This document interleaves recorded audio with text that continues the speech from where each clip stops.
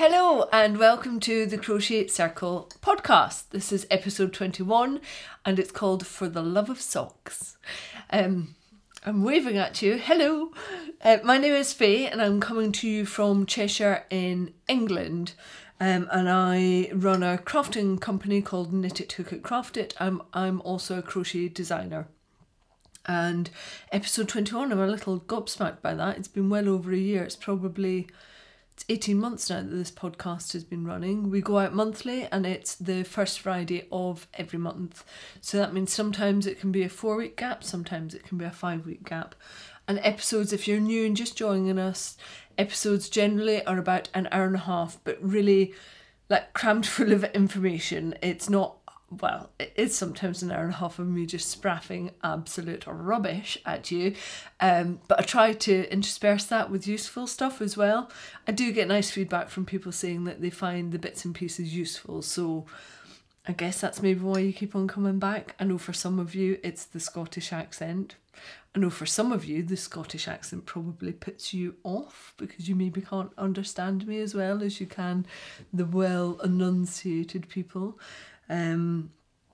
But yeah, I am what I am. So that's what I do every month and I love it. I really love the engagement that I've got with you guys on Ravelry and Instagram, and I don't do Facebook. It tends to be Ravelry and Instagram are the two main places that we appear. So we have a Ravelry group called the Crochet Circle Podcast, and Instagram is crochet_circle_podcast. So, do I need to tell you anything else? Show notes are at www.thecrochetcircle.podbean.com, I think. But all of the links are in the normal places. If you're picking me up already on audio, then you have come across Podbean or Stitcher or somewhere else, so you know where all the show notes are.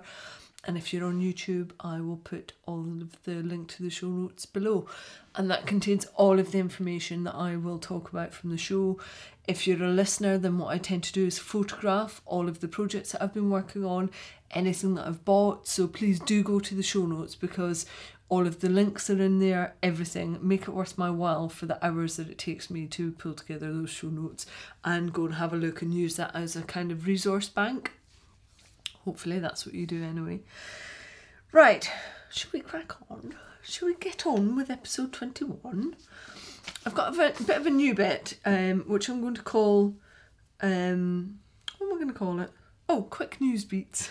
And it's just a quick bullet point of bits and pieces that I wanted to mention as part of the podcast and just make you aware of. So the first one, I know it's done the rounds on Instagram, I suspect it has on Ravelry, but many of you will know of Clarissabeth and Caroline from Crochet Cakes podcast. And she lives in Puerto Rico, which has been very heavily hit by Hurricane Maria.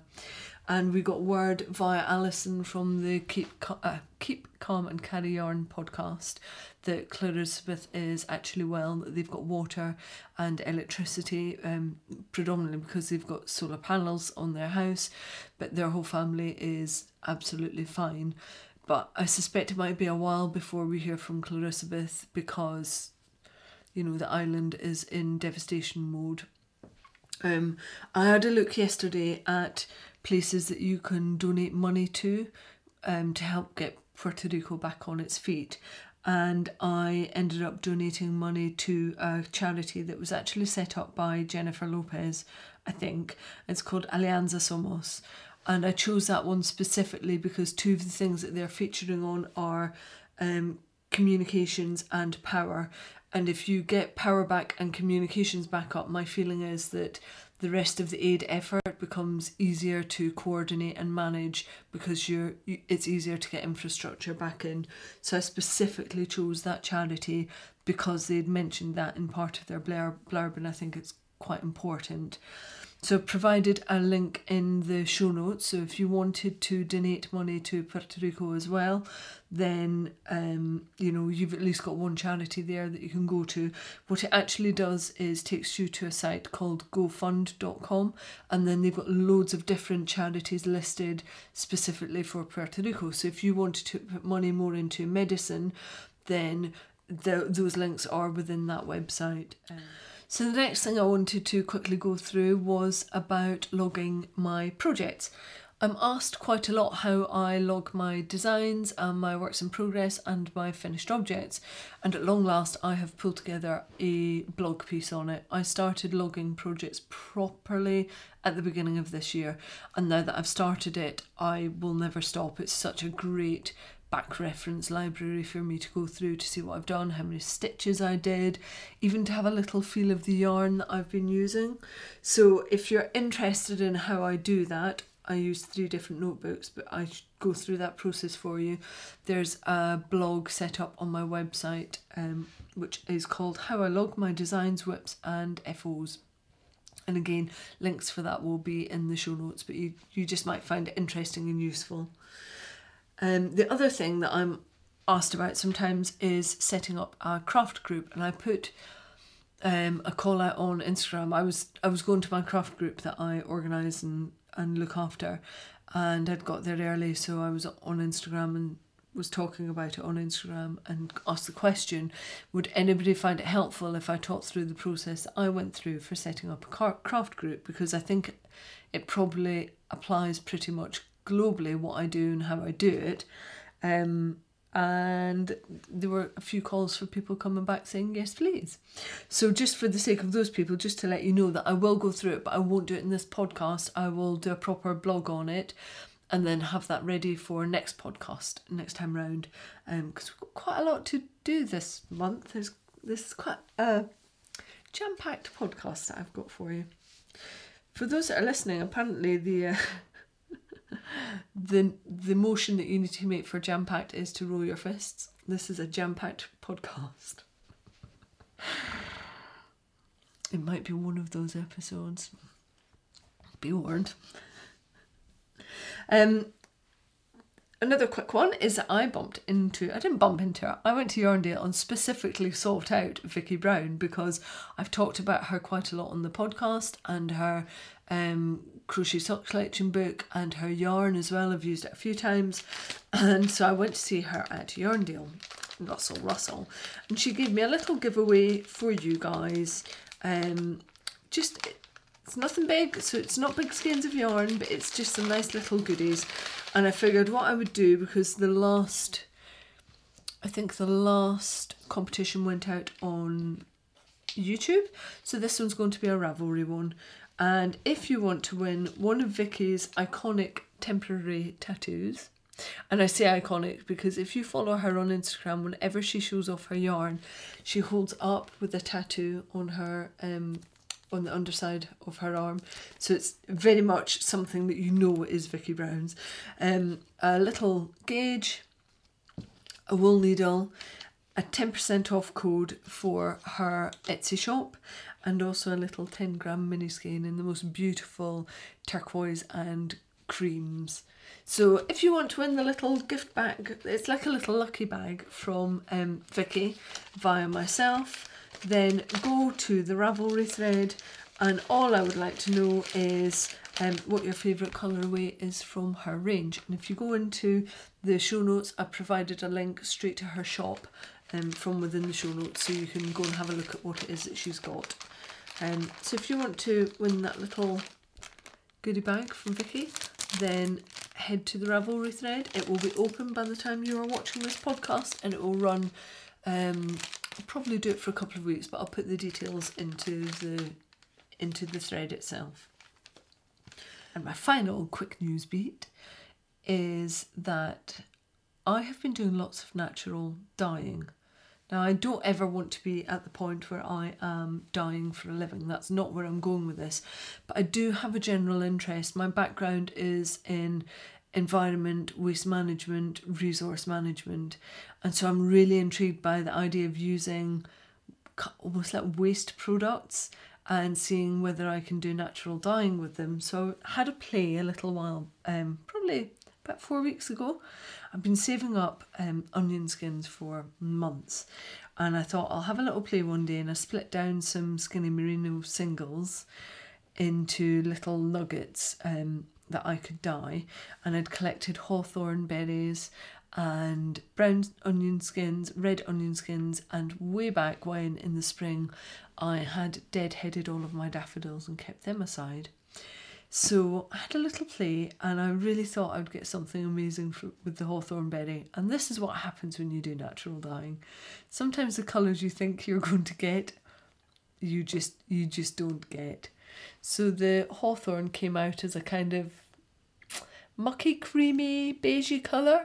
It's still quite nice and it works well with some other colours, but it's just not quite what I was aiming for. So that one was okay.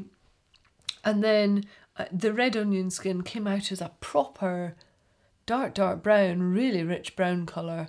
So I quite like that. And again, with the hawthorn, it looks pretty good. The brown onion skins came out in the most beautiful rusty copper tones, really gorgeous, and I'm pleased with that. So one of the things that can happen with onion skins and a few other natural products is that they can be called what is fugitive, which means that they will dye, but the dye will quickly fade, especially if the yarn is left in direct sunlight or if it's something that you wash quite a lot. So my intention with all of these things is probably to make something that I don't have to wash as often, maybe a cowl or a shawl, and to not keep them in direct sunlight as well. So you need to be a little more aware when you've got something that's made from natural dye. And the final one, which produced this really dirty olivey mustard, were the daffodil heads. But the kind of four colours together are really natural, gorgeous tones, and I'm looking forward to using them and see what I can make with them. But it spurred me on, and I know there's been quite a bit of chatter from lots of us on Instagram about dyeing bits and pieces up, and Clarissa Beth has done stuff with avocado skins, and Claudia from the Crochet Luna podcast wants to use some professional acid dyes, which I've been playing with as well. And so I came to the paid of them and said, well, how do you fancy having a dye day where we take to Instagram and we, all three of us from 3 different locations, and anybody else globally that wants to join in, and we'll have one specific day where we take to Instagram and we show our process, and hopefully we can encourage lots of other people to take part as well. And so we've set a date, and it's going to be Friday the 27th of October. Now, whether or not Clarissa Beth will now be able to take part, I don't know. So Friday the 27th of October is Friday is Dye Day. That's the hashtag to use if you want to get involved. And I know that Beck from Black Horse Yarns is going to be involved, and Hayley is going to be involved over in Canada as well. So I love the idea that we're going to have people dotted globally that are going to be part of Friday is Dye Day. And so actually is, and then there was Morgan on Instagram. She went and bought a kit at Yarndale ready for hashtag Friday is Dye Day. So that was my first little foray into natural dyeing, just using bits and pieces that were available to me. And then I wondered what else I could use that was within a very tight perimeter of my household. And I wanted to dye up enough this time, now that I had enough confidence, to be able to do a cardigan. You know me, I don't balk at things. I just jump straight in and go for it.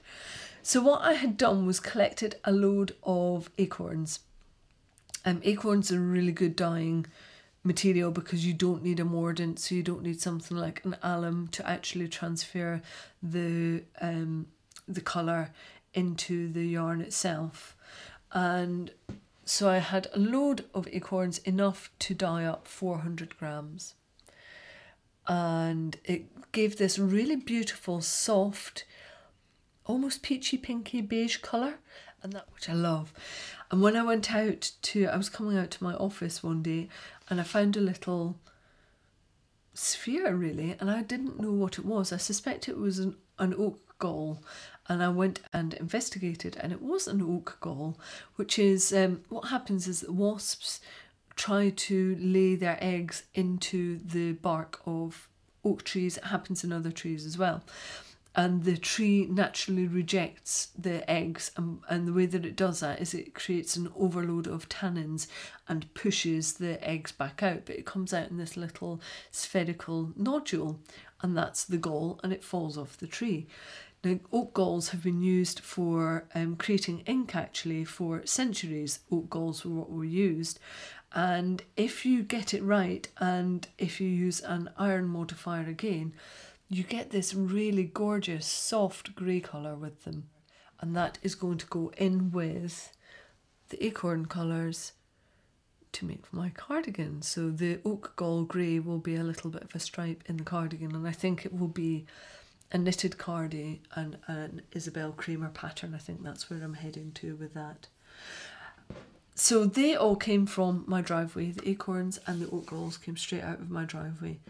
And when I looked inside the house for inspiration, we've got a fire burner in our dining room.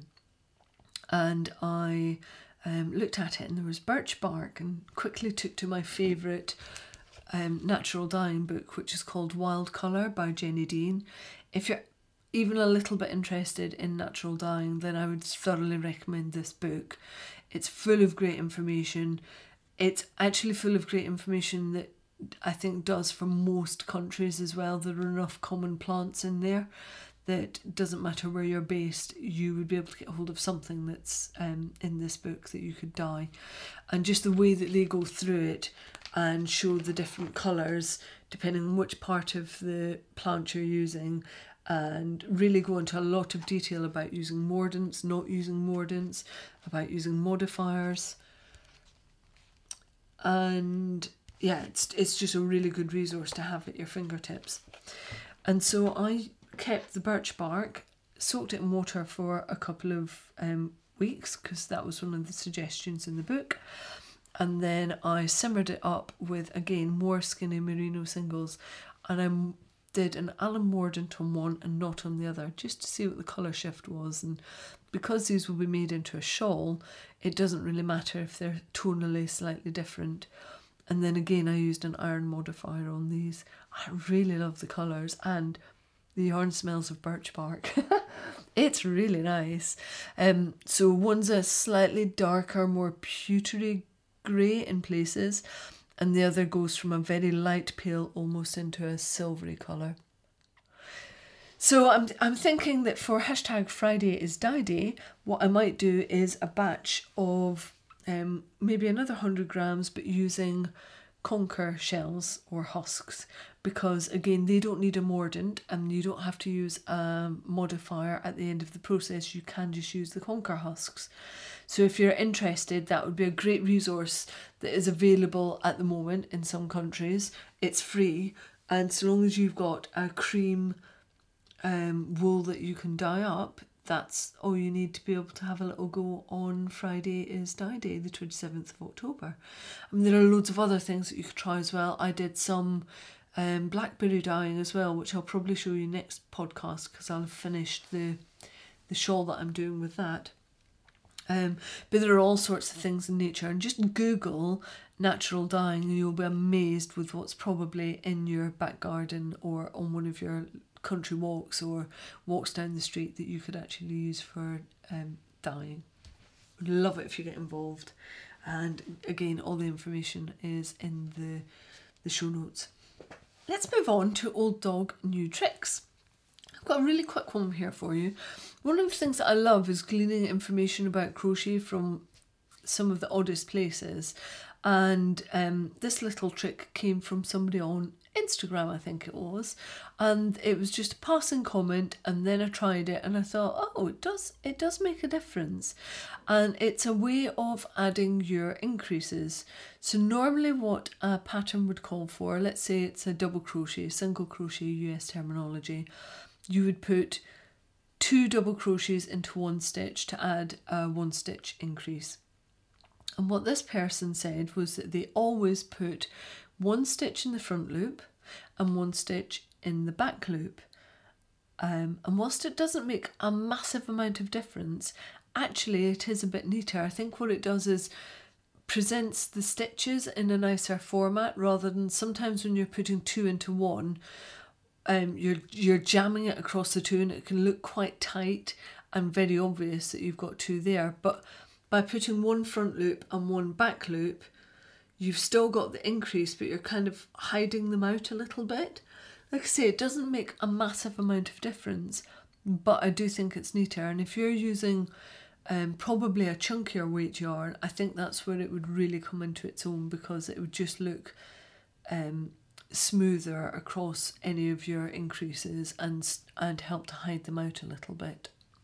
So give it a try and see what you think of it. I don't think it matters if you do front loop then back loop, or back loop and then front loop, but to be honest I haven't tried that out. But yeah, just next time you're doing a project that calls for an increase, and it doesn't matter whether it's a double crochet, half treble, treble, whatever it is, just give a try with putting it front loop and back loop and see if it makes a difference for you. I quite like the effect, so much so that I've now started adding that into my patterns, because I think it's just one of those little finesse details that gives it a little bit extra. So yeah, a nice quick and easy Old Dog New Tricks for you. So we're going to move on to finished objects, and I don't have that many for you, certainly to talk about under this part of the section, because it's been quite a socky month, and I will talk about the socks that I've done as part of the book review, the Step Into Crochet book review. And so what I did want to show you, last time round it was a work in progress, and this time round it is a finished object.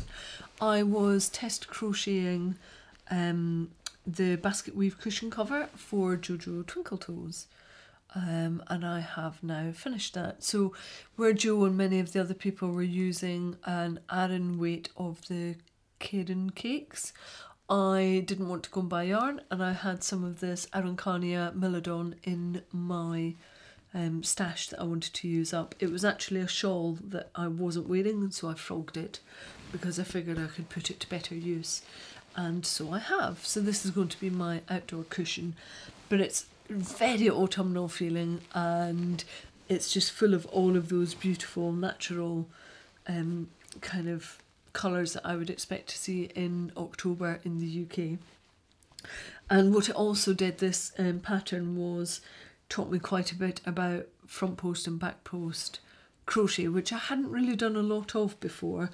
And I tell you, if you want to learn more, do a basket weave stitch, because at the end of it you will be an expert in understanding where the differences come and how it works. I really enjoyed doing this project, and it was quick to do as well. Although I did, you know that old thing of measure twice, cut once? I measured twice, cut once, and still mucked it up. This is why I don't do much sewing.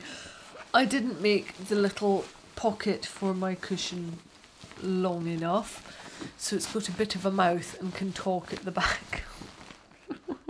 This is why I don't really make project bags, and I have the lovely Martine who makes them for me, because I'm not sure you would want to buy my project bags, and Martine's are lovely. So yeah, that's my first finished object for September, was the basket weave cushion.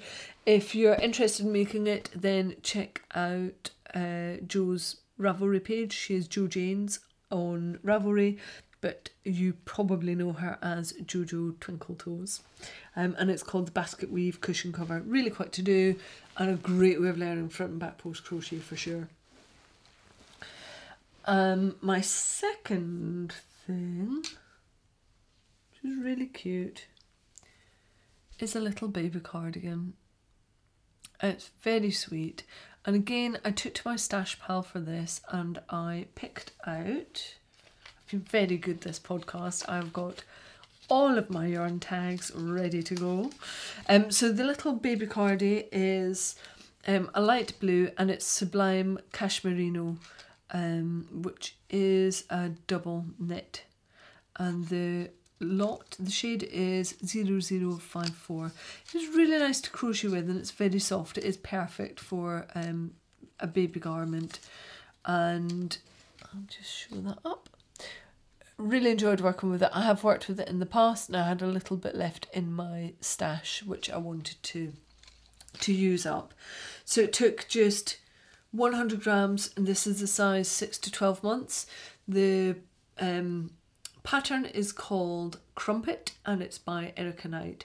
If you're looking for a quick baby cardie that you want to maybe be able to customise and pull together quickly for a present for somebody or for your own child, I thoroughly recommend this pattern. It's very speedy to do, the instructions were really good, and it would be just so easy to make your own. You don't have to add the trim if you don't want to.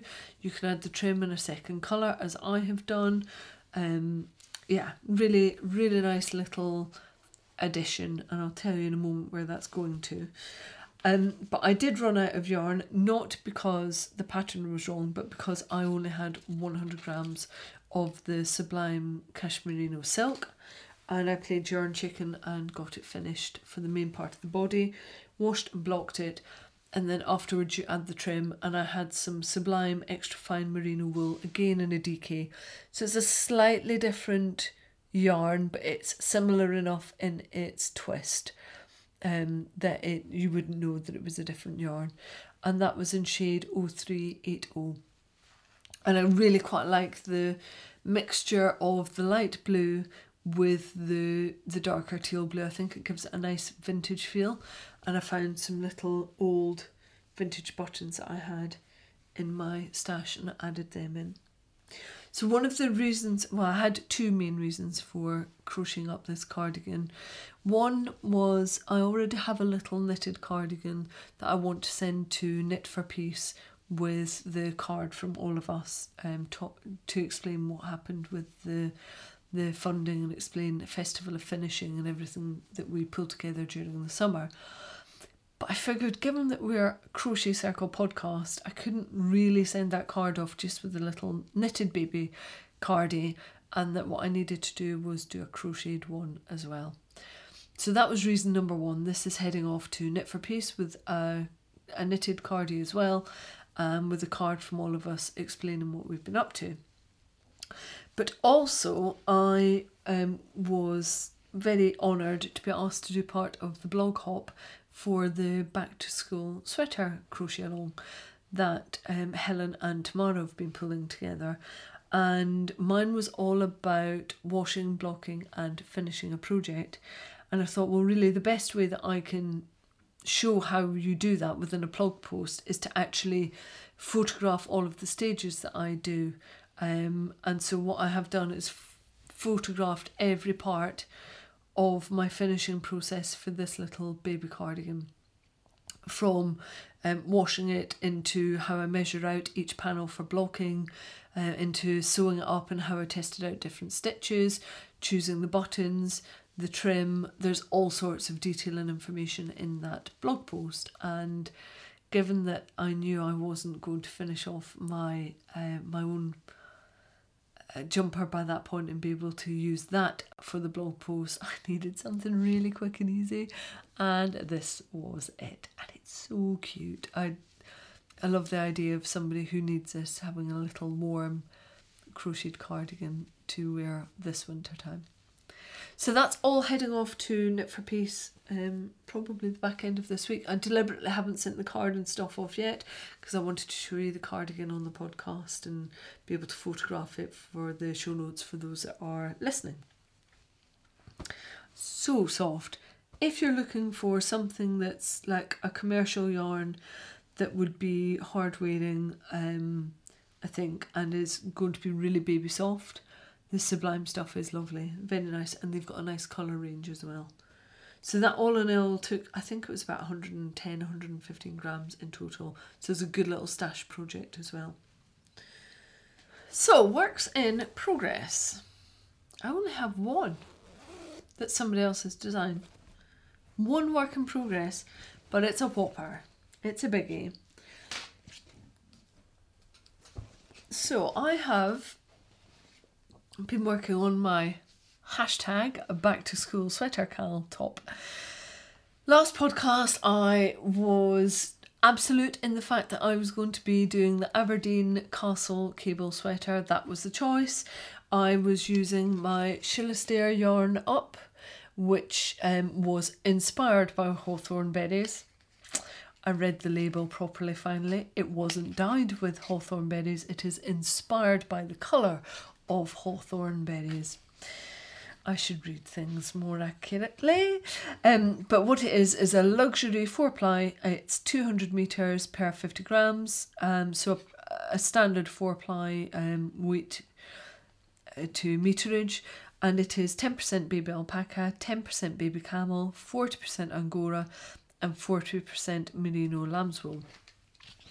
So it is nice and soft, but it does have a little bit of, not quite crunch, but there's almost like a dryness to it, which I suspect will change drastically when I wash and block it. And I have finished one panel, very pleased. So this is not an Aberdeen Castle cable sweater, because I've come to the conclusion that whilst I don't mind a little bit of cabling, an entire panel coming up the front of my sweater and down the back is just too much. I found it really slow going. I don't have an issue reading charts. I actually sometimes just prefer a chart for crochet. But it was just too slow going for me. I just wasn't enjoying the process. And I really want to make a beautiful garment for Helen and Tamara's crochet along. And I was not in love with the Aberdeen cable sweater. The pattern's well written. It's not an issue with the pattern. It is literally that I did not enjoy the technique. And so I swapped out. And what I swapped out to was a jumper that I have been looking at for a long time. It's called Sicily, and it's another Rowan pattern. Rowan are pretty good at making their crochet patterns free of charge on their website and through Ravelry, and I would say it's worth signing up to and subscribing to their website. It's free of charge, and you get access to quite a lot of stuff. This is actually a Marie Wallin pattern, as Leala was, and so I know from Leala that the pattern is good to work from. Can be a little sparse at times in terms of direction, but if you've got the confidence to understand the construction, then you're fine to get on with it and know what you're doing and just have the confidence to do what you think is right. And I've really enjoyed doing this first panel. Now what I was planning on doing, this is the back panel, so it's slightly high on my neck. I was going to wear a jacket on the outside and pretend that I had finished my jumper. I was going to do, Howard from The Big Bang Theory has got like mini turtlenecks where he doesn't have a full turtleneck on, it is just a panel and the neck roll. I was going to do the same and just pretend and then take my jacket off, and you would see that actually I had only done one panel. So that's why it's still a whip. And I had told her, I'm seeing Helen on Saturday actually, I told her that if I haven't finished this by when I see her on Saturday, then I will eat yarn. I haven't yet started the front panel. I rather suspect I'm going to be eating yarn, Helen. I shouldn't have made such bold promises when I knew I had a busy week. But yeah, I'm really enjoying the jumper that I'm making. What it does is you start bottom up, and as you split for the arms, you don't really split for the arms, you just start adding in stitches to create the arms. So it's quite fast because you don't have the joining, you don't have horrible seams coming out, and once you've done the back panel and the front panel, you are just seaming the two together and then adding a bit of cuff around the bottom. I don't think you add any cuff to the bottom part of it, rib to the bottom part of it. I think it is just around the arm cuff. So really quick to work up. And although the pattern calls for a 4-ply cotton, I've actually found that the Schillerster is working really nicely for it. And all in all, I think I will only need about 350 grams of yarn to make this whole thing. Whereas I think with the cotton, which is on a very similar yardage, you need about 800 grams for the size that I've done. So quite an economical way of doing it and having something that's a bit warmer as well. So dare I make a bold promise and say that I'll have it done for next podcast? I probably will. I might not promise that I'll eat yarn if I haven't, but I suspect I will have this done. And I've been doing that on a 3.5mm hook, which is a US E4. So speedy, like the yarn. I really think I'm going to like the finished project as well, which is good. But that is my only work in progress. So what I wanted to do was show you what my next work in progress will be, because I'm going to have to get this one on the hook as I'm doing the jumper as well. You may remember I said last time on the podcast that one of my designs is going to be part of a crochet along with Olin and the design is called Crisscross. And so what it means is that Olin and will have the pattern up on their website in November, free of charge. And so if you fancy joining in, please do, and come and have a go at doing Crisscross. I really love this version of it. I did it with Tanya TJ Frog's yarn, which is limestone and strata. And it comes out at, I think it's about 350 metres per 100 grams. So it's quite a bulky 4-ply compared to some of the other fingering weight 4-plies that you can get. And it's a lovely warm shawl. And so what I need to do is work on the YouTube tutorial, but to do that, it does feel a bit Outlander.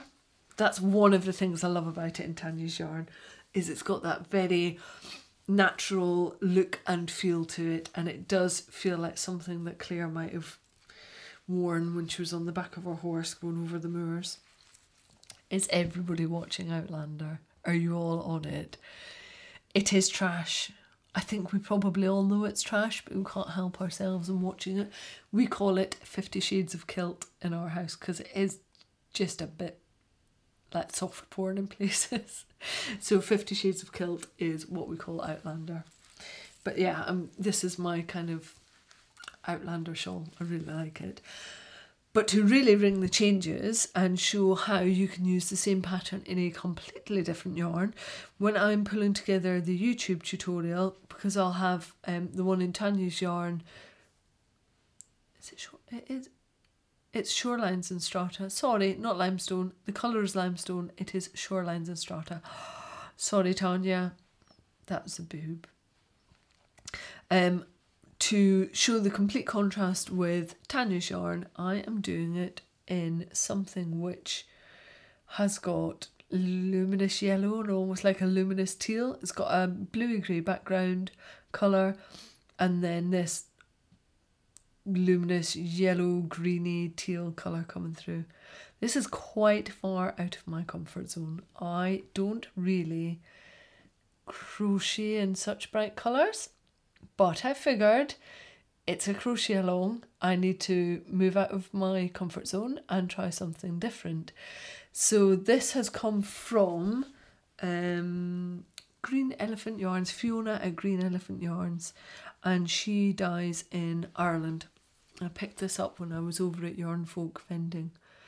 It's a really beautiful yarn. I kind of was running it through my fingers as I was winding it up into the cake today. So I'm looking forward to getting this on the hook and seeing how what looks like quite a traditional shawl, just seeing how different it will look in really funky colours.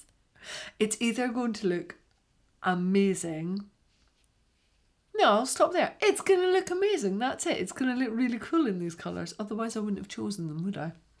I wanted something that still brought a bit of colour but wasn't so overpowering that you lost the stitch definition in the crisscross parts of the pattern.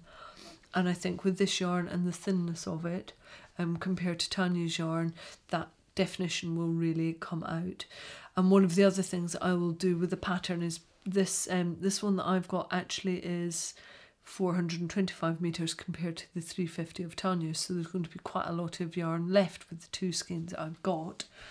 And so what I'm going to do is provide a pattern extension. So if you want to make it bigger, because whilst it's not a small shawl, it could go longer and deeper, then I will provide the pattern extension for that for the all-in-hand version, and probably mark it off for 2 skeins at 350 metres, 2 skeins at 400 metres and 2 skeins at 425. So depending on what you've got, you get a good idea of how far you could take your shawl out, and you know roughly where to stop. Yeah, I'm looking forward to that one. I've been dying to get that hooked up for, well, really since I got the yarn. And I grabbed this back from Tanya when I was at Yarndale because she had it on her stand. So looking forward to doing it again, and yeah, just seeing how it works up with this bad boy. It's called a Gym Nut, by the way. So if you like the colourway and you wanted some for yourself, links are in the show notes. This one is called Gym Nut, and it is Fiona's from Green Elephant Yarns in Ireland. Watch this space for a future whip. Right, which brings me on to Dips. I'll mention her in Big Up, but I've been watching Diane is Addy Day Designs. I've been watching her podcasts, and she's very out there about her design process, not with everything, because some things she needs to keep back, as I do, but for the things that she's putting out for herself, she's pretty good at putting it out on the podcast and showing people what she's up to. And so I figured I'll do the same this time round because I'm working on a new design. And then what I'm interested in knowing from you guys is that something that you're interested in? Are you interested in the design process? Do you want to see how thoughts and ideas come about and then how they get translated into designs? So I thought I'll start with one today, and then if it's something that you like, I will then I will bring dips. So you'll have FO's Whips Dips as part of the podcast. So excuse a little bit of crinkling. So as I've already mentioned, I went to Yarndale, and when I was at Yarndale, Beck from Black Horse Yarns pointed me towards Riverknit Yarns. I'd never seen their stuff before, and I was instantly in love. Like John Arbon Textiles, instantly in love. Erica Knight Yarn, instantly in love. And I found another company that has a great ethos that I really admire and has got the colourways that I love. And I immediately saw a design when I went to Becky and Marcus's stall. And what she does, well, what they do, because actually they're a dyeing duo, they have lots of minis, a bit like John and Juliet's Knit by Numbers range, similar concept, where you can come down through the tones of specific colours. And their colours range from, for those that are watching, you can see them behind, really nice mustards, kind of coppery tones, green, purple, red, going right the way through the rainbow, but then going from brights through to muted through to very pale colours.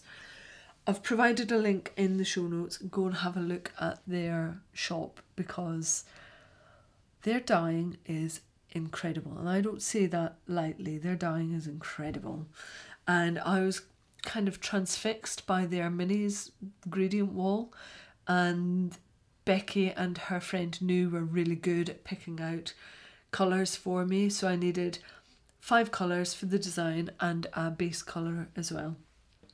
So the base that I went for is the Riverknit's BFL, which is Blueface Leicester Splendiferous Sock, and it is 70% superwash Blueface Leicester, 20% silk and 10% cashmere, and it's 400 metres per 100 grams. So it's a rather nice base to be working from. It's a really nice dark pewtery grey colour with some tonal shifts in there, but not a great deal. So pretty much it's really quite even. and it is soft and it is nice to work with, and again I know that it's going to soften up and bloom even more upon washing and wearing. So that was purchased as the base of my design, and then I got 5 little minis which crinkle. They come in 20 gram skeins, and these ones were 100% Blueface Leicester. And when I saw them, I knew instantly that there was a cowl design that I wanted to work up.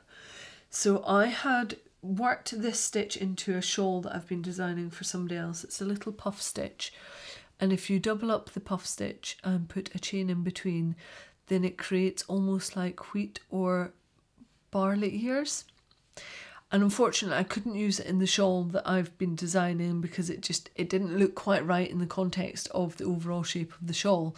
But it got logged away there for a future design, knowing that I would have to use it quickly because it was in there and it was bursting to come out, this design.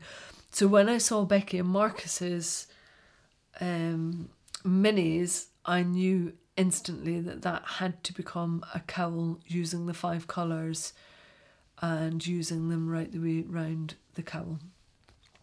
So you've got the 5 strands going vertically, creating ears of corn with a rib at the bottom, and using the Splendiferous sock as a really nice base. And what that means is that the bits that are really touching your neck and what are quite often the more delicate parts of your skin have got this really lovely soft kind of luxurious base to it. I love this cowl. I've now finished all of the colour work part of it, so the photos that you'll see in the show notes show you as much colour work as there will be. I've already done the row of double crochet, single crochet in the US, which is at the top, and then over the next couple of days I will do the ribbing at the top. So the ribbing is probably about 2 centimetres. So I've got that to finish up on the top, and then I've got a lovely finished off cowl, which if I put it on is perfectly sized. I quite like sometimes a tighter cowl that will sit in underneath your jacket, and when the wind is really blowing a hoolie, you can dip your mouth into and your nose and really keep yourself warm. That to me is a proper sized snuggly cowl that actually does a proper job for keeping the wind out and just keeping you warm and being able to coolie down into and keep warm. And I just really love this design. So this is going to be called Barley. And actually I measured the colours before I came out, and there is enough in each of the 5 little nuggets of colours and enough of the base yarn as well for me to design up certainly a hat, and most likely a hat and a pair of mittens. So this is going to be the Barley set, and I think what I'll do is sell it as a set, separate mittens, separate hat, separate cowl, or as a cheaper alternative, the entire set itself. So watch this space on this one. But yeah, that's how Barley came about, completely in awe of the colours and seeing how a stitch that I previously used just had to come to life.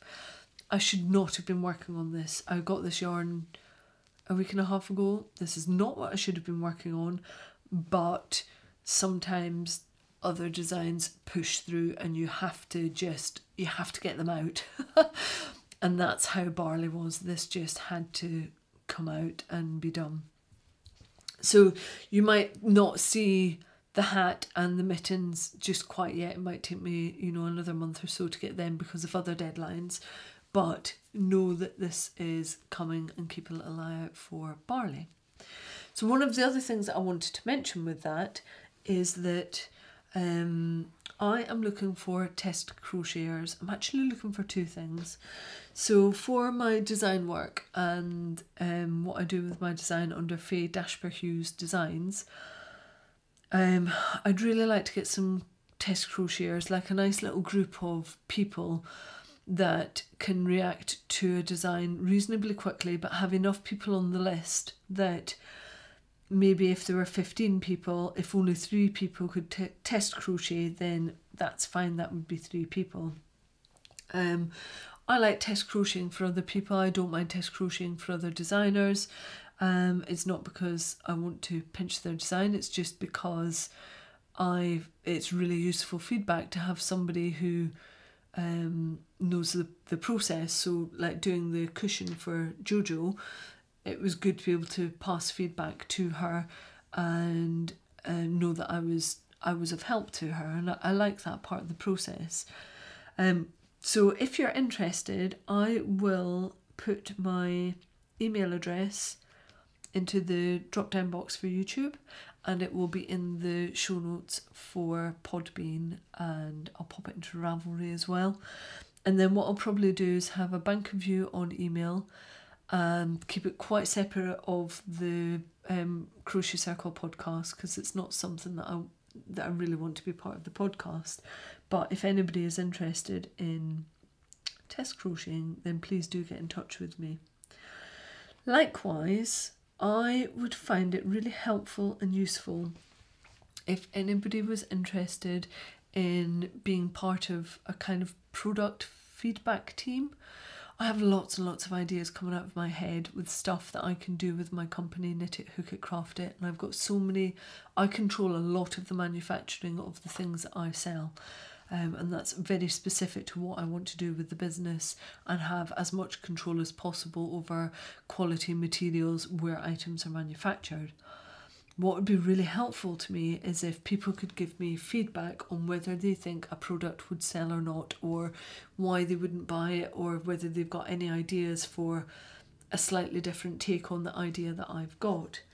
So if anybody is interested in being part of a kind of product feedback panel, I would love to hear from you, because otherwise it's me on my own in this office occasionally pestering people like Claudia and saying, what do you think of this, Claudia, and getting feedback from her, or Matthew just gets sick of it. What do you think of this idea? What do you think of this idea?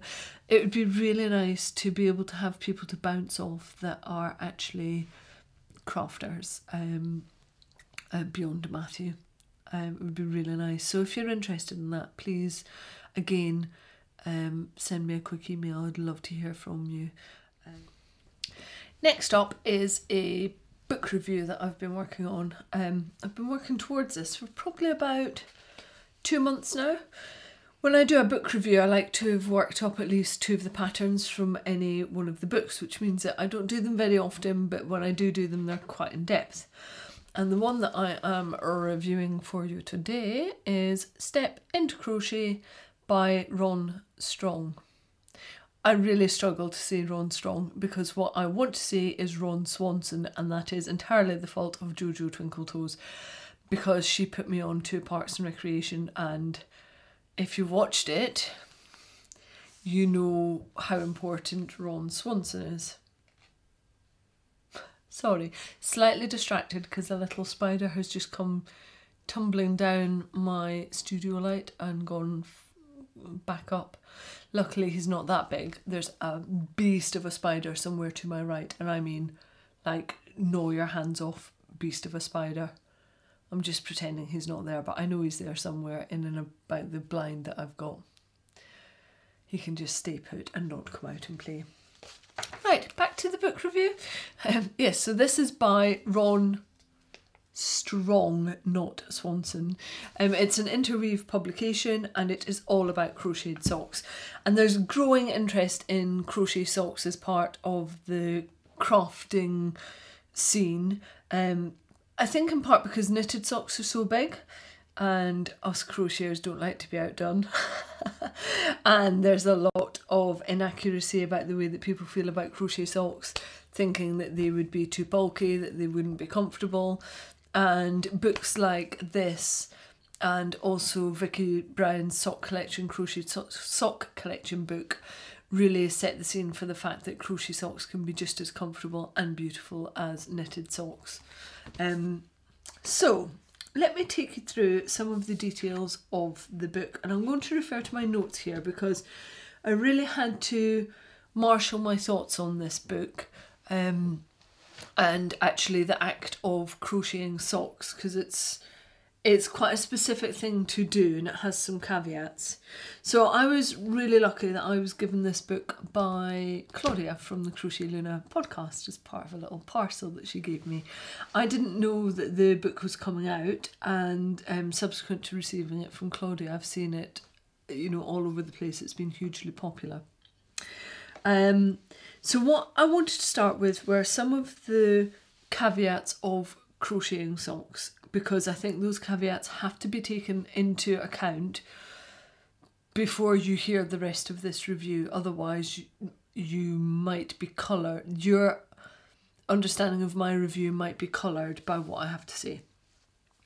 So first up is that I have got long, thin, pointy feet. Like, my big toe is massive and my feet go into a proper jaunty angle point, and that can make getting a proper fit on knitted and crocheted socks a little more difficult. So I usually have to do a bit more work to get a crocheted sock that will fit me properly. I also have really thin ankles. I am blessed, although I'm curvy, but I have got quite thin legs and thin ankles. But again, that can create an issue because they're thinner than I think a standard knitted and crocheted sock would have it. So standard patterns tend not to fit me as well, and I usually have to move up hook sizes, come down stitch sizes. So my knitted sock is based on 56 stitches, where most people would use 60, 64. I use 56 and a 2.5mm needle. I also have an aversion to working with anything below a 3mm hook. I don't like it. I don't like the feel of it in my hand, and just how long it feels a project is going. So even with something that is prescribing a 2.5mm hook, I will find a workaround for it and move up to a 3mm hook. And so that's what I did with some of the patterns within this book. And the other caveat that I would put is not specific to me and my preferences. It's actually just about crocheting or knitting socks. When you're new to it, I think you have to expect to have some sacrificial socks.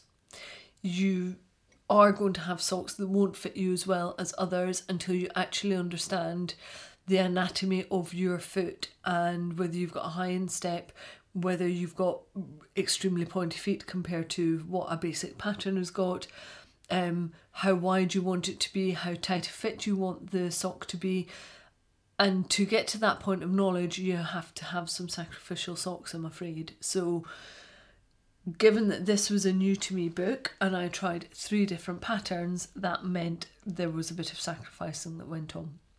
So what I want to do is talk you through how I found the book in general, and also talk through the specific patterns that I worked on and show you examples of those ready-made socks as well. Let's just check I did all of that. Yeah. So the book is very detailed and I love that. There are sections on sock construction, on the differences in sock yarn. There's even a little bit where you can write in your foot measurements and then the measurements that you should be working to, because they're usually slightly smaller than your foot measurements. So it's a really good guide on crocheting socks and understanding the anatomy of your foot and the different parts that make up a sock and that you need to be aware of when you're starting a project out. There are 16 patterns in the book, but in reality there are 18 because 2 of the patterns are written for toe up and cuff down. So you've out of those 2 patterns you actually get 4. Patterns build up really nicely, going from plain at the beginning through to a bit more detail in the cuffs, some lace work, some cable work. So you could go right the way through this book as a complete sock crocheting novice, right the way through to something that's really quite detailed and learn loads of techniques in between. I liked that a lot, that you could build your skills as you went along.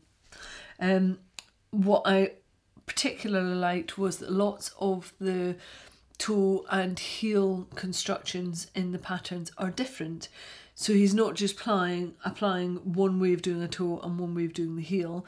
You're getting lots, and from the way that I've read the patterns, it wouldn't be that difficult to interchange them from one to the other. So if I say, like, you have a high instep and you find a crocheted heel that really works for you, then you could just change out for that heel construction in the next pattern. If it had a slightly different heel construction. So that's really helpful as well. You're learning quite a lot as you go through this book. So I worked on 3 patterns over 4 different yarns. And I chose deliberately to work on 3 different patterns, but so that I could do the yarn review as well, I chose 3 patterns that all had the same stitch on the sole of the foot, which was an extended, as the book has it, extended single crochet, which is an extended double crochet in the UK. And what that meant was, when I was testing out the wearability and durability of each of the yarns, then one wasn't favoured over the other because it had a denser stitch or it was slightly looser fitting. They were all exactly the same on the sole of my foot for the day that I wore each of them. And so the 3 patterns I picked out were the Gorman Street Toe Up, which I did in 2 different yarns, and I showed them in the last podcast. And then I moved on to Mordecai, which is a cabled sock, cuff down, really nice to do, cabling just on the cuff and then going into a standard stitch pattern right the way down through the foot and the sole. And then my 3rd pattern that I did was the Azalea, which is another ankle sock, and it was toe up, and it's got a really nice honeycomb texture pattern on the top, and then the extended single stroke double crochet sole again. So 4 really quite different socks, testing out quite a bit of different construction with them. So the things I loved about this book were the detail given on the construction and sizes. I think almost every pattern is given in 3 sizes, and for some of them, like the Gorman Street Toe Up sock, I wanted a size that was smaller than the one that they had. Their biggest is a 44 stitch, and I created this as a 40 stitch sock, and actually the maths were really easy to work out. I probably could have done the 44 stitch had I used a 2.5mm hook, but after I'd worked it out, I knew that I was fine with the 3mm and going down to 40 stitches. So I really liked that about it. The stitch guide for each pattern, so if there's a specific stitch, let me pull you up to one. If there is a specific stitch for each pattern, then it's at the very top of the pattern. I like that because quite often what you get is that stitch guide is in a glossary at the back, but actually it's at the top of page 1 in this book. So you're not having to flick through lots of different pages. It's very easy to bookmark it and know that everything that you need to know is within those few pages of that pattern. I thought that was a really nice way of dealing with it, and it's always bolded out so you know what you're looking for once you understand the way that the book is laid out. The designs fit really well and they're easy to adapt to your preferred length of cuff, and quite often they'll say that in the pattern, work to your desired length of cuff, so it's not very prescriptive. Of course it means that your yardage would change, but you can kind of make the socks your own, and some of the examples that I saw in Ravelry, people had done exactly that and added more cuff if they wanted more cuff to it. So I like the fact that you can chop and change with these designs and really get something that works for you. I also like the photography in the book. I thought it was very helpful that it was done in multiple ways, so you really get to understand how the socks would look, and they always have this photo where one foot is flat and one foot is photographed showing the back of the heel. So it gives you a really good idea how the heel construction works and how it should be looking on your sock. So within the photos that you've got for each pattern, you get like almost a full 3D image of the sock, and you know exactly what it is that you're working to. That's really helpful. I do get a bit miffed with people that have done like really nice photography, but you don't know what the end project is actually going to look like. And that happens quite a lot with design. So that's something that I really wanted to pull out as part of this review, that's not the case with this book. You understand exactly what it is that your project is meant to look like. You've got a nice guide, a nice image guide. There's a real mix of length of socks as well, and quite a few ankle socks, which is great because not everybody wants big long socks. So what I like is they've been presented as ankle socks, but it's quite easy to adapt them to make them longer, but you've then got that choice. It wasn't all rosy though, and at times I found that small parts of the patterns were missing, which is quite frustrating. In Mordecai in particular, the stitch guide for the foundation double chain crochet in the US was incomplete, so that bit that I was saying was good at the top and in the blued out area, it was incomplete from one of the initial part of the Mordecai socks, which isn't so much of an issue for me because I know what a foundation double chain looks like and I know how to do it, so I was able to know that it was wrong. But if you'd never done it before and you were looking at that as a completely new technique for you to learn, you'd have been flummoxed. So that's not great. In the Azalea pattern, the written instructions are incorrect. There are little bits and pieces like that aren't just quite right. And I found that I think in every single one of the 3 patterns I used, there were slight niggles with the patterns in themselves. Now, they weren't big issues for me because, as I said, I can find a workaround, and I've crocheted and knitted enough socks that I kind of have a good understanding of what I should be expecting. But if you're completely new to it, then you might want to take to the Ravelry pages and look for errata and really read through the pattern so that you understand exactly what it is that you're meant to be doing before you start even hooking on. What I would say is, with the issues that I found, what it feels like is that it needed a more thorough tech edit, and that's really it's really hard editing patterns. It's a really difficult thing to do. You think you've caught everything and you haven't, and even, you know, you can look at something 10 times over and you still haven't caught something. And you know, patterns do go out with mistakes. My patterns have gone out with mistakes and I try and rectify them as quickly as possible. And so it happens. But when you put it in print, you really multiply the issues there. So I would say have a look online on the Interweave website and on Ravelry to see if anybody else has overcome those issues. I had a quick check on Interweave last night and I didn't find any errata for this book, but on Ravelry people have started posting up their socks already, and there are some discussion points where they've had issues, so I would definitely reference that before you start and put yourself slightly further ahead. But they aren't massive issues, but it's just something that you need to be aware of. That said, I would still recommend this book. It's a really good book. It's full of lots of great patterns.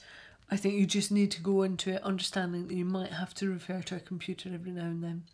So the way that I reviewed the yarn is based on how I felt it was for crocheting it up, and then how I felt it was when I was wearing it. So I've mentioned already that I went to Yarndale. I went on both days. So on the Saturday, I wore odd socks. So on the Saturday I wore my regular 4-ply version of the Gorman Street toe-up sock on one foot, and on the other foot I wore the other Gorman Street toe-up sock, but that was done in the Sockshare yarn. And the Sockshare yarn was my favourite one to crochet with, and it was my favourite one to wear over the course of the weekend. It doesn't split. You get a really nice even finished project with it. I haven't actually washed these socks since Yarndale because I wanted to show you what they were like. There is some felting on the heel and it has opened out a little bit on the sole, but that is more to do with the fact that I used a 3mm hook. Had I used a 2.5mm hook, that would have been a lot tighter. It still would have spread out a little, but it would have been a lot tighter. So these were my favourite to hook with, and also my favourite to wear for a full day. I didn't have any issues with this, didn't feel them on my feet. At no point was I aware of my feet hurting or being drawn in any way by this sock. So good sock. With the regular one I reported back last time, that is the it's the 4-ply and it's their colour range. I hated crocheting with this yarn. I absolutely hated it. I will never crochet with it again. It just split a lot. It didn't have, I mean, it looks like it's got quite a high twist, but it just split. And I spoke to somebody else at Wool Gathering and they said that it split for them even when they were knitting. And it wore pretty well. There's very little felting on the heel, and it didn't really open up on the bottom of the sole. It was comfortable, it was warm. So on the wearing point of view, it was absolutely fine. I just don't want to ever crochet with it again. So I am actually going to wash this sock, let it dry, and then I'm going to frog it, because I know that it knits okay. It knits a lot better than it crochets.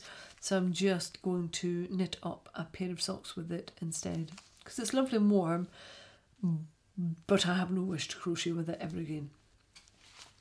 And then on the Sunday, having already done the review for the first two, I wore my Azalea sock, which is a kind of, it's called Nutmeg, and it's the West Yorkshire Spinners 4-ply signature. And then on my other foot I had on the Mordecai sock, which is Lang Yawol in their superwash, and that is the one that comes with the reinforcement thread, which I put into the toe but not the heel. Slightly more difficult to put reinforcement thread into the heel of a crocheted sock. So they were another two interesting yarns to work with. The Lang Yawol was really nice. It doesn't split. It's warm. It's a bit thinner like the Sockshare one is, which is clearly something that I prefer. And it doesn't have a big halo to it, so it doesn't catch on your hook. So that was nice to work with. I enjoyed that. The West Yorkshire Spinners, I've knitted quite a few pairs of socks with this and really liked it. I didn't enjoy crocheting with it either, though, I'm afraid, because it split and it has quite a lot of a fibre halo on it, which tended to get really caught up on my hook. Not as bad as the Regia, but not far behind it, to be honest. So, yeah, I don't think I would crochet with this again. That said, I did have a little play around with it moving up to a 3.5mm hook, and it created far fewer issues with a 3.5mm hook. So I would use it for shawls or if I needed a chunkier pair of socks, but that would mean me doing even more maths for crocheting socks with it. So it's not an out and out no, but it wouldn't be one that I would rush to go and crochet with. But I love the colour. It's that lovely burnt orangey brown colour. So I'm a bit gutted about that because I really thought that would be better. So in terms of how it felt on the day, the Azalea was absolutely fine, which is the West Yorkshire Spinners one. It was comfortable. It's felted quite a lot on the heel. It didn't really open out on the bottom, but it is a slightly chunkier yarn than the Lang Yawol or the Crochet Yeah. So yeah, nice. At one point I think my foot probably overheated a little bit in this, but it wasn't too bad. And then the Lang Yawol, which is the grey one, really felted and opened out on the heel of the sock and on the sole and on the bottom of the heel at the sole as well, even to the point that this was the only sock that I had any awareness of discomfort with.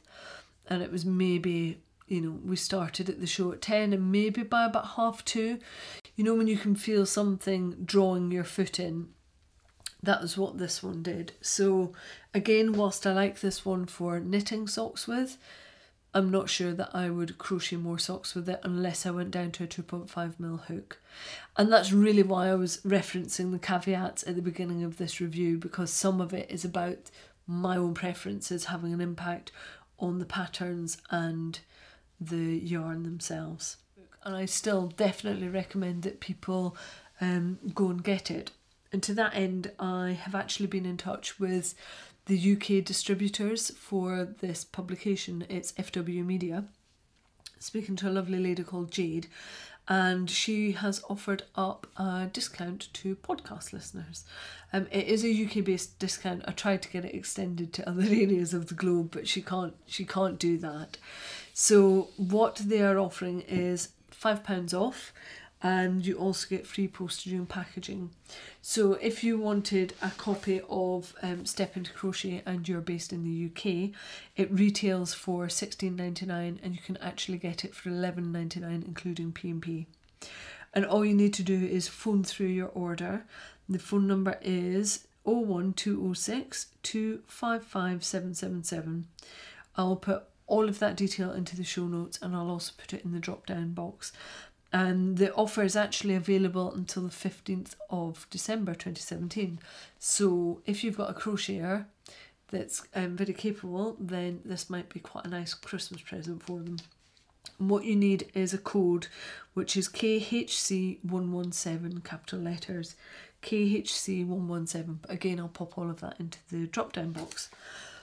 I also asked her, because I know across the crochet podcasters there's quite a lot of interest in crocheted socks, and I said, is it okay if other podcasters pass out this information, the discount code and the phone number? And she said, not a problem, absolutely fine, and I'm going to share this review with Jade as well. So what I hope is that the review hasn't sounded really damning, because it's not meant as such.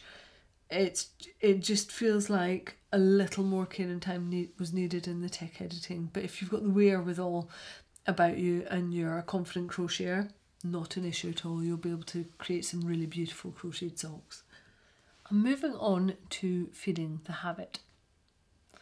I won something.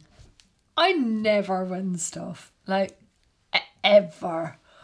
I don't think I'm an unlucky person at all. I think I'm really quite fortunate. You know, I've got a very nice life and very few knocks and bumps along the way. But I'm not one of these fluky people that seem to always win the raffle prizes and a tenner here on the lottery. That just is not me. The last thing that I won actually was a pattern with Sockmatician podcast. He picked out a pair of my knitted socks, and prior to that, I think I was 5 and I was at a children's party, and you had to guess the number of marbles in a jar, and I guessed the number accurately, and by the time that the dad was handing out the prizes, he'd given them all away and there weren't any prizes left. And he said, oh, I'll sort you out later. And as we were leaving, I said, is there a prize? And he didn't have one, so he went to his fruit bowl and gave me a banana. That's about the sum total of my winnings, a banana. Can you imagine a 5-year-old accurately guessing the number of marbles in a jar and then receiving a banana? I hate bananas. That's another family story as to why. I totally dislike bananas. They make me feel sick. So and then what I won was a banana, which makes it all the sweeter when I win something amazing. I was talking through the summer about the fact that I'd been pitching into the Keep Calm and Carry Yarn podcast. They had the Cal running, where you put into their thread all of the projects that you'd finished, and then they were totting up all of the yardage to see whether the knitters were knitting more yardage than the crocheters were crocheting. And the crocheters won. I was putting in for both to balance it up a little, but I'm fairly sure my crochet way topped what I had with the knitting.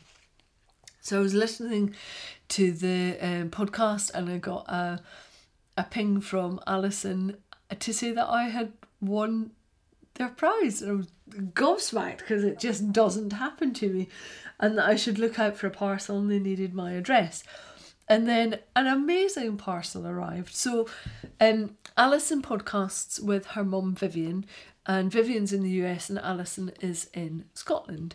But Vivian is also a sewer, and she has Pearl and Plum. which is an online shop, and she makes bags. She doesn't just make any old bags though, she makes amazing bags, and you can see them at pearlandplum.etsy.com. This thing is huge, and it's the bag for my project bags. It's done in a houndstooth black and white material with a red trim and a charcoal grey bottom, which has been reinforced, so you've got something that's really durable. Lovely long handles, a magnetic clip, a little spring chain to put your keys into, loads of pockets inside the bag as well. It's got that poly lining, so it's just amazing. Her stitching is incredible. I pinged Vivienne back an email to say, your stuff is just amazing, and it is. It's just the design, the little bits of finessing that she does on her design, just amazing. So I love it, and this has come out. So when I go to Wool Gathering and I put all of my projects into this bag, or when I go to the old lady group that I go to once a month, the Hobgoblins, I put all my projects into this bag, and it's just absolutely perfect. So thank you that I got to win, and I got something so cool. They also sent me a Keep Calm and Carry Yarn pin. I'm going to have to start adding pins to a bag. And the most luxurious sock yarn in a real... It's red, and you could only describe it as Christmas red. It is proper berry Christmas red. It's beautiful. And it's by... It's Alpaca Socks, classic elite yarns, and it says treat your feet, exquisite fibres in fabulous colours. That is a very true statement. And it's 60% alpaca, 20% merino and 20% nylon, and you do it on 5.5mm needles. But actually I do the sock pattern. I've got one lined up which is an Aran weight sock pattern, and that's... Nobody is getting their little paws on them. This is all for me. I'm going to make myself a pair of socks, a little pair of Christmas socks. So thank you very much for sending that to me, and for, I was going to say letting me win. You didn't let me win, but thank you very much for not giving me a banana is what I'm trying to say. I want something that wasn't fruit. Go me! Yeah, thank you. And if you are in the market for a bag, Pearl and Plum, absolutely incredible stitching, really beautiful. Check Vivienne out. And they're just lovely. I've pointed you towards their podcast before. It's on YouTube and also on Podbean, iTunes. So it's audio, and you've got two ways of getting it. It's a really lovely mother-daughter podcast. I really enjoy listening to Alison and Vivienne, and receiving not bananas. Thank you. So that was part of my feeding the habit. I'm going to pop that in there. And then what else happened? So much good stuff has happened. It's been a real bumper month. I went to Yarndale, and on the Saturday I went with Beck from Black Horse Yarns, and on the Sunday I went with Charlie from Love Charlie podcast. So because I was going anyway, so I would not accept petrol money from them, but Beck, knowing this in advance,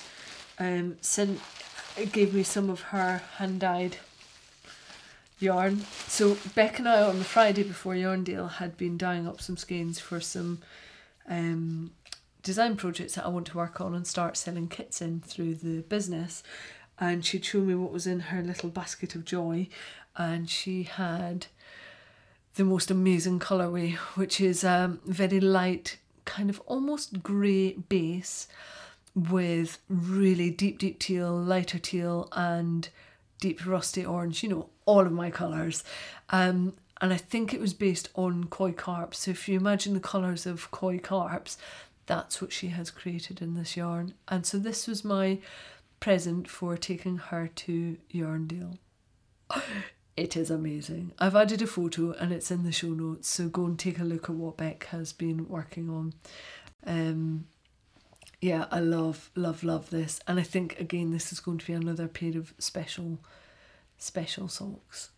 I'm slowly but surely booting out all of my shop bought socks out of my wardrobe. I tend not to gravitate towards them at all, but I do need to wear them out. I'm not just going to throw them out. So slowly I'm getting to the point where I only have handmade socks in my wardrobe, apart from trainer socks. They're the only ones that I don't hand make yet. So yeah, I got these little goodies from Beck. They are just beautiful. I love the colours. Yeah, so I'm going to have to find some nice contrast heels to work with them. And then what else happened? I went to Yarndale and I did buy some yarn for designs that I won't show you yet. I'll wait until I've worked them up into designs. You saw the river knit stuff that I had.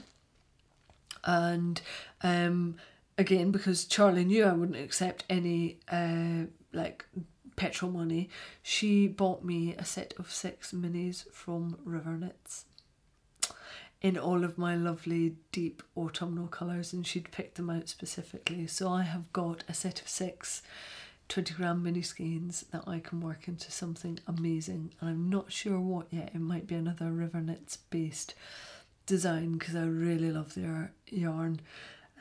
So much so that I actually went and interviewed them.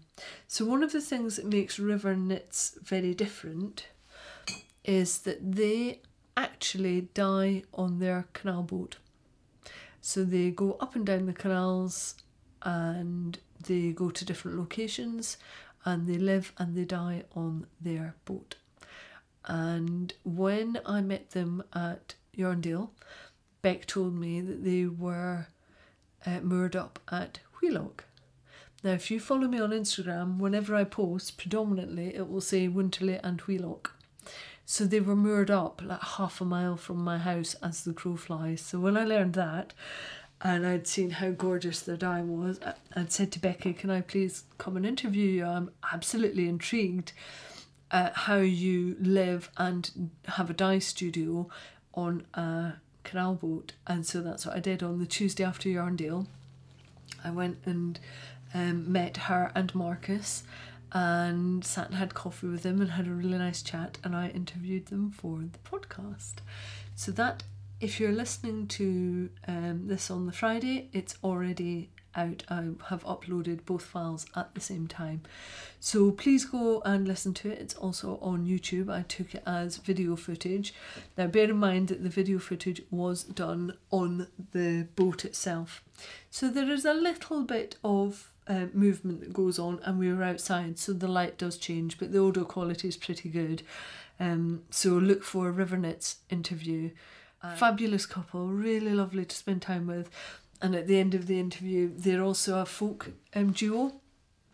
Becky plays the accordion and Marcus plays the violin, and at the end of it I was stood with a coffee and they played me some of the tunes that they play.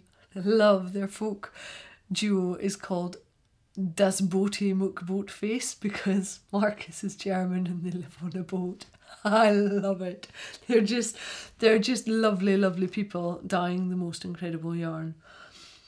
Whilst I was on the boat, she was telling me, within the discussions of the interview, she was telling me about a colourway that she dyed, which was inspired by the giant, or the Indian giant squirrel. I have never seen a creature like this. If you have never seen this thing, it looks like an indie dyer got their hands on a squirrel and played around and did hand painting on it. I'll pop a picture up. There will be one in the show notes as well. Please go and look at it, and I'll put it beside the colourway so you can see exactly what it looks like. So the Indian giant squirrel has got almost like navy blue on it, and red and yellow and mustardy bits and orange bits. It's the most incredible creature I have ever seen, and Becky and Marcus have managed to capture that perfectly in a skein of yarn. Their dyeing techniques are amazing. The layering that they are able to do is just beautiful, and it's subtle, so there's no harsh break from one colour to the next. It is just beautiful. This is the one that I'm holding up is the Blueface Leicester 4-ply, and this retails for just $15.95 per 100 grams.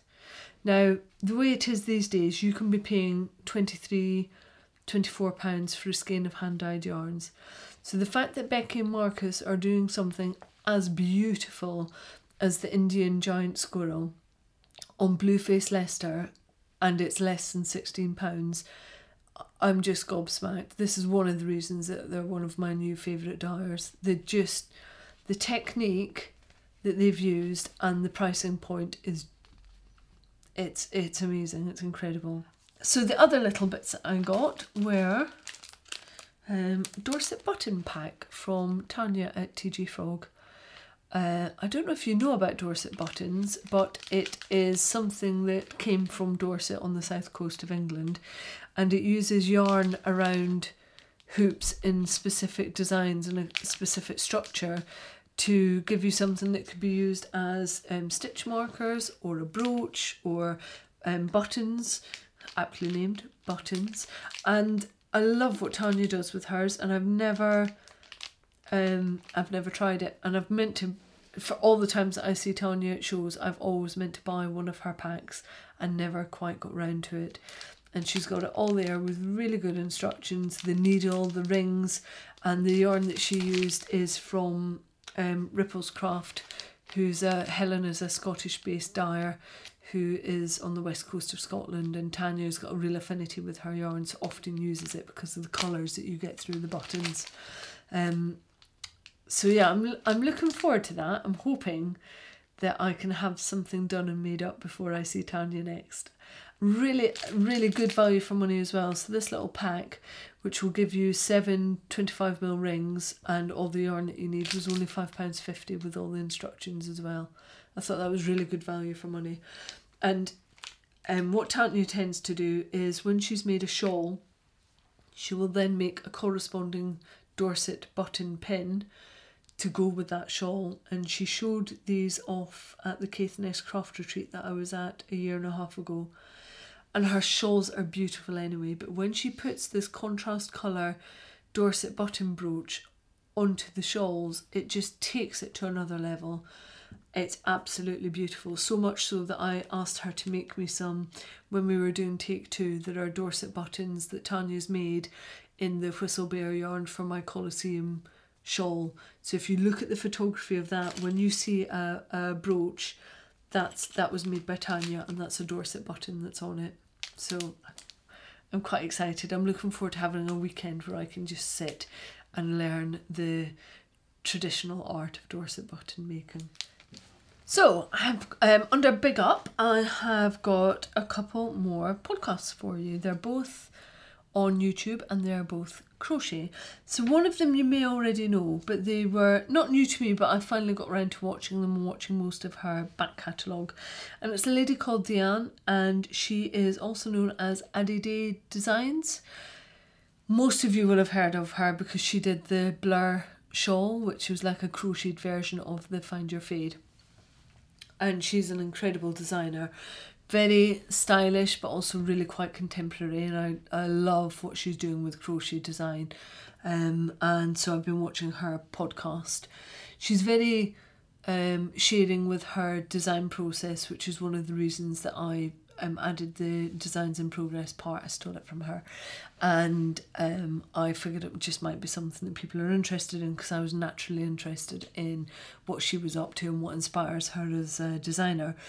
And also she lives in Australia, so her lifestyle seems to be very different from mine, and of course the seasons are different, and it's just nice, this idea of being able to watch another designer on the complete opposite side of the globe and see what they're up to and what yarns they're using. I find that intriguing. So that's Addy Day Designs podcast, and again, links are in the show notes, so go and have a look there and you'll find her on YouTube. And the second is a new one that I came across just this week. The lady's name is Amber, and she has the Thread the Love podcast. She's got a couple of episodes out at the moment. She seems to be, like, she's very new. She does tutorials and stuff as well. And again, she's a crochet designer, and I think she's trying to podcast every couple of weeks, and her podcasts tend to be just under 30 minutes. Dion's are just under an hour. Amber's are just under 30 minutes, and yeah, interested to see what more she comes out with. But it's so nice. There's so many new crochet podcasts on the go. It's lovely to see. So, final bit is what's good. The first one is reiteration. I am over the moon that we know that Clarissa and Caroline are well. It was getting to the point where I was starting to scan through, scan to try and find police reports and stuff coming out of Puerto Rico, just to try and work out whether she was okay or not. So, overjoyed to find out that they are fine. It's been really nice spending time with Charlie as well from the Love Charlie podcast. I just love the fact that I've got somebody local who's a podcaster as well. It's a bit selfish, but it's really nice. I see lots of other podcasters that are able to meet up, across the globe, and it's nice to have somebody local that's got that shared understanding and interest. And I would say also the interview with Becky and Marcus from Rivernet, it was really nice to go and sit on their boat and chill out, and lovely folk and very giving of their time as well. So thank you to them, and please go and listen to their interview. Thank you very much for tuning in, as always, for this podcast and every other one. There's a real increase in numbers happening, and we're almost at 1,000 subscribers as well, which is it's fantastic, and loads of great chatter on Ravelry, and I'm ever grateful for the amount of people that are part of the Crochet Circle podcast community. I love you all, you're fantastic, and you make me sitting here chatting away really worthwhile. It's very engaging, and you make me learn loads of things. Not that you make me, you're not there threatening me unless I come to the podcast with new things, but the very reciprocal spirit that we've got with this podcast and the community, and it's very giving, and I really appreciate that, so thank you. It's nice, and I will see you next month in November, when I will be wearing my own crocheted jumper, and we will be kicking off with the crisscross crochet along, and all manner of good things will be happening. Right, on that note, I'm off. Have a lovely October. See you guys in November.